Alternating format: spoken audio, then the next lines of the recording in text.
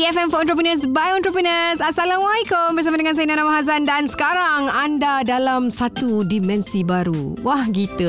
Itu dimensi podcast. Jom kita dengarkan podcast-podcast menarik bersama dengan kami di EFM.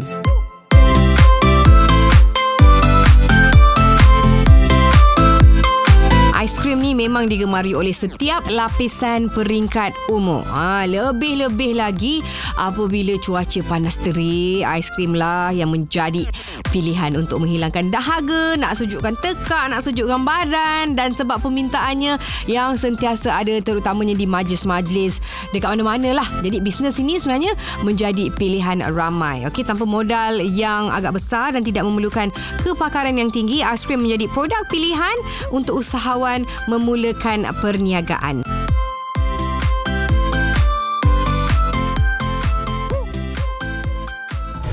Jom share. Ep124 Entrepreneurs by Entrepreneurs. Seperti yang saya janjikan, saya ada seorang yang akan menjelaskan, memberitahu ekspertis apa yang beliau tahu yang mungkin boleh dikongsikan bersama dengan usahawan-usahawan di luar sana, khususnya berkisarkan topik yang kita bincangkan sepanjang minggu ini, iaitu usahawan bisnes aiskrim. Saya nak menggunakan Muhammad Fazli bin Sulaiman ataupun Faz, merupakan trainer untuk Usahawan MDEC. Apa khabar? Alhamdulillah, sihat. Okey, saya nak panggil Muhammad ke, nak panggil Fazli ke? Panggil Faz saja. Faz saja. Faz memang very fast, not slow. Okey Faz, mungkin boleh kongsikan sedikit mengenai program Usahawan MDEC ni. Pengenalannya. Okey, bismillahirrahmanirrahim. Okey, assalamualaikum. Sebelum dahulu saya perkenalkan diri saya Muhammad Fazli Sulaiman. Dan sebelum ni saya adalah seorang usahawan juga, usahawan daripada MDEC, dan seterusnya saya dilantik menjadi trainer juga lah dari MDEC. So yang best sekali lah satu platform MDEC yang telah memberi saya banyak peluang dan menggunakan platform dia sebagai seorang usahawan yang berjaya. Alhamdulillah. Okey Faz, sekarang ni kita tengok bisnes aiskrim ni mula mendapat perhatian dari ramai usahawan. Kalau dulu nak tengok orang berniaga aiskrim ni susah, dekat supermarket ataupun aiskrim yang dah siap, dan bermula dengan modal yang kecil juga. Bisnes aiskrim ni mudah disediakan dan tarikan ramai. Tak kisahlah yang muda, yang tua, semua suka makan aiskrim kan. Macam mana sebenarnya kalau kita nak tengok penggunaan teknologi digital ni untuk membantu usahawan aiskrim? Okey, yang pertama usahawan ni perlu keluarkan sedikit modal lah, sebagai modal untuk dia marketkan atau advertisekan dia punya produk. Dan yang saya kata tadi, branding lah. Branding sangat penting. Sebab kalau disebabkan branding tu, dia boleh, dan orang akan kenal aiskrim dia. Right. Jadi menggunakan teknologi digital ataupun social media lah, senang. Kalau kita tengok pasal Instagram, pasal Facebook, kat situlah platform yang tidak perlu memerlukan modal yang banyak untuk kita advertise. Dalam masa yang sama, dengan kita menggunakan social media ni juga, kita dapat mengukuhkan lagi jenama kita, branding kita. Itu maksudnya Faz kat situ kan. Jadi kepada usahawan-usahawan yang berada di luar sana, kalau rasa macam saya jual aiskrim je, saya tak nak masuk social media, saya tak nak advertise, saya tak nak beli Facebook ad ke, Instagram ad ke, tapi itulah sebenarnya macam mana untuk kita memperkenalkan dan juga mengukuhkan kita punya branding. Okay, Faz, mungkin sebagai seorang trainer Usahawan MDEC ni, macam mana sebenarnya MDEC ni boleh membantu usahawan-usahawan, termasuklah usahawan aiskrim ni? Okey,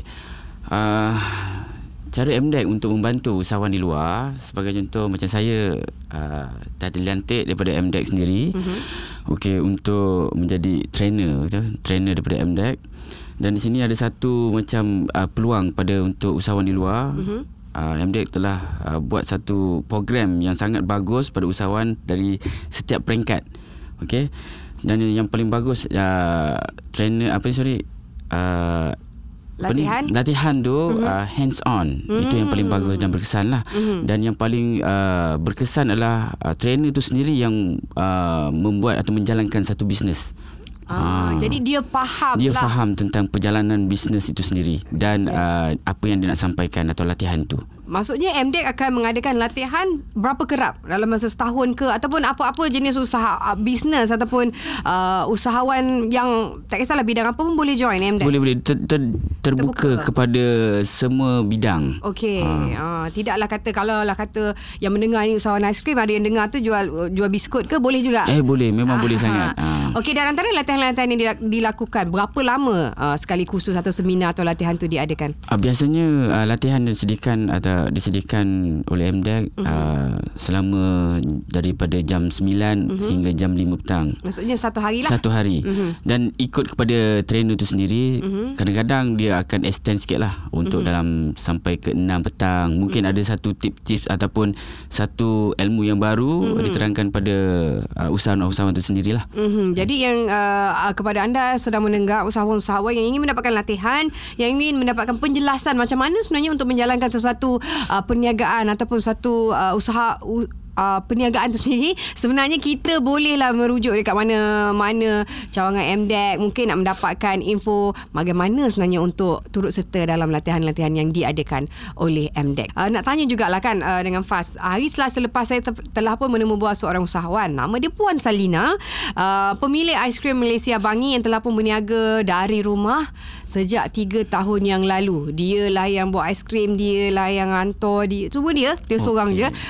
Dan beliau sebenarnya mencadang untuk membesarkan bisnes. Nak ada premis sendiri, mungkin bengkel untuk untuk production dan sebagainya, dan memerlukan bantuan marketing. Apa sebenarnya nasihat yang Faz boleh berikan kepada Puan Salina ni untuk marketing secara digital ke, seterusnya macam mana nak meningkatkan jualan? Okey, bagi pandangan ataupun tips saya pada Puan Salina tadi, so kalau boleh usahawan tu sendiri, yang pertama dia kena tahu hala tuju bisnes dia. Okey, sekarang ni kalau kita tengok sekarang ni memang digital sangat meluas. Jangan harapkan offline untuk platform beliau lah. Maksudnya dia kena synchronize offline dan online lah, berjalan serentak sekali. Okey.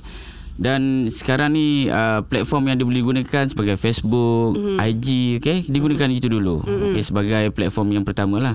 Okay. Dan seterusnya dia kena spendkan sikit duit dia untuk next level. Maksudnya dia kena tahu tool-tool, okay, tool dalam bisnes digital lah. Okay, sebagai contoh macam mana nak run Facebook ads, IG, Google, okay.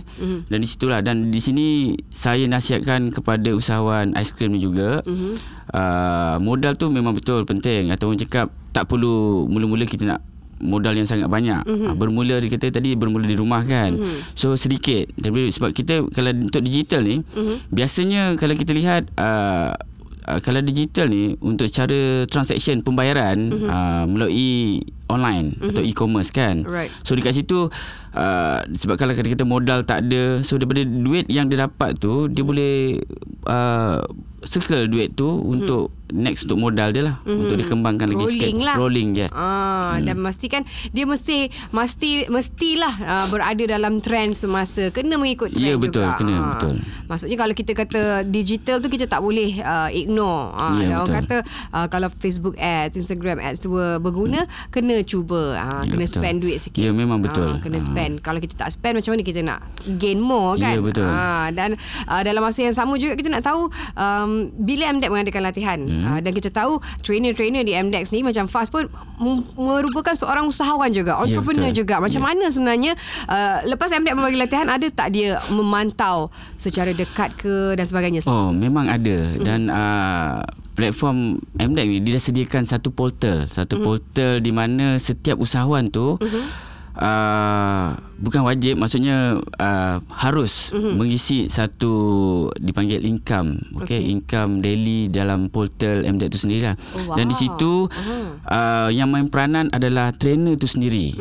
Dia main peranan menyuruh ataupun nasihat kepada usahawan tu untuk mengisi ataupun update lah untuk income ataupun bisnes orang dalam portal tu lah sendiri. Secara harian.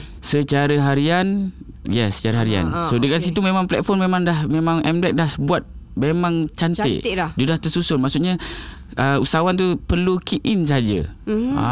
Jadi kat situ boleh lihat keuntungan, gross, semua dah ada dalam tu. Okey. Maksudnya trainer tu sendiri akan memastikan usahawan tu membuat kerja macam homework dia sendiri. Betul. Dan sedikit sebanyak sebenarnya membantu memastikan usahawan tersebut lebih berdisiplin. Ya, betul. Sebab salah satu benda yang paling penting untuk kita lakukan sebagai seorang usahawan adalah memastikan perjalanan bisnes kita dijalankan secara sistematik. Ya, dan betul. dengan portal yang ada, dengan pantauan yang memastikan usahawan-usahawan ini key in, update portal tu secara berkala ataupun setiap hari, membantu kata rutin usahawan tu sendiri untuk menjadi lebih berdisiplin. Macam mana sebenarnya untuk Puan Salina tadi, usahawan yang saya interview, dan juga usahawan-usahawan lain yang nak menyertai latihan di MDEC? Macam mana cara dia? Okey, cara paling mudah kalau macam usahawan di luar agak confused atau tak tahu salurannya, boleh tengok di portal MDEC tu sendiri, iaitu di eusahawan.mdec.my atau boleh terus ke di Facebook saya sendiri, Mufa Sulaiman. Dekat situ mungkin saya akan boleh bantu dan menolong usahawan di luar sana lah untuk macam mana beliau nak masuk dalam kursus MDEC ni lah. Okey, jadi senang saja. Boleh je pergi dekat website usahawan.mdec.my ataupun ke Facebook Faz ni, iaitu Mofaz Sulaiman. Mofaz. Eja macam mana tu? Mofaz Sulaiman. Mofaz Sulaiman. Dekat situlah. Bolehlah nak tanya apa-apa, nak boleh, DM, insyaAllah. nak ngurat. Alright, terima kasih. Nak ucapkan sekali lagi kepada Faz kerana sudi berkongsi kan sebenarnya banyak benda kepada usahawan-usahawan ni. Kadang-kadang dia orang tak tahu kat mana hala tuju, kat mana nak dapatkan bantuan dari segi latihan dan sebagainya. Thank you so much kepada Faz dan juga kepada MDEC kerana sudi bersama kita hari ini di EFM. Saya pasti apa juga perkongsian diberikan oleh Faz dapatlah memanfaatkan usahawan-usahawan yang sedang mendengar. Thank you so much. Okay, welcome. Itu dia antara yang menarik yang dapat kami sajikan untuk podcast kali ini. Pastikan anda terus scroll untuk dengarkan podcast-podcast yang lain. Tentunya menarik hanya di EFM for Entrepreneurs by Entrepreneurs.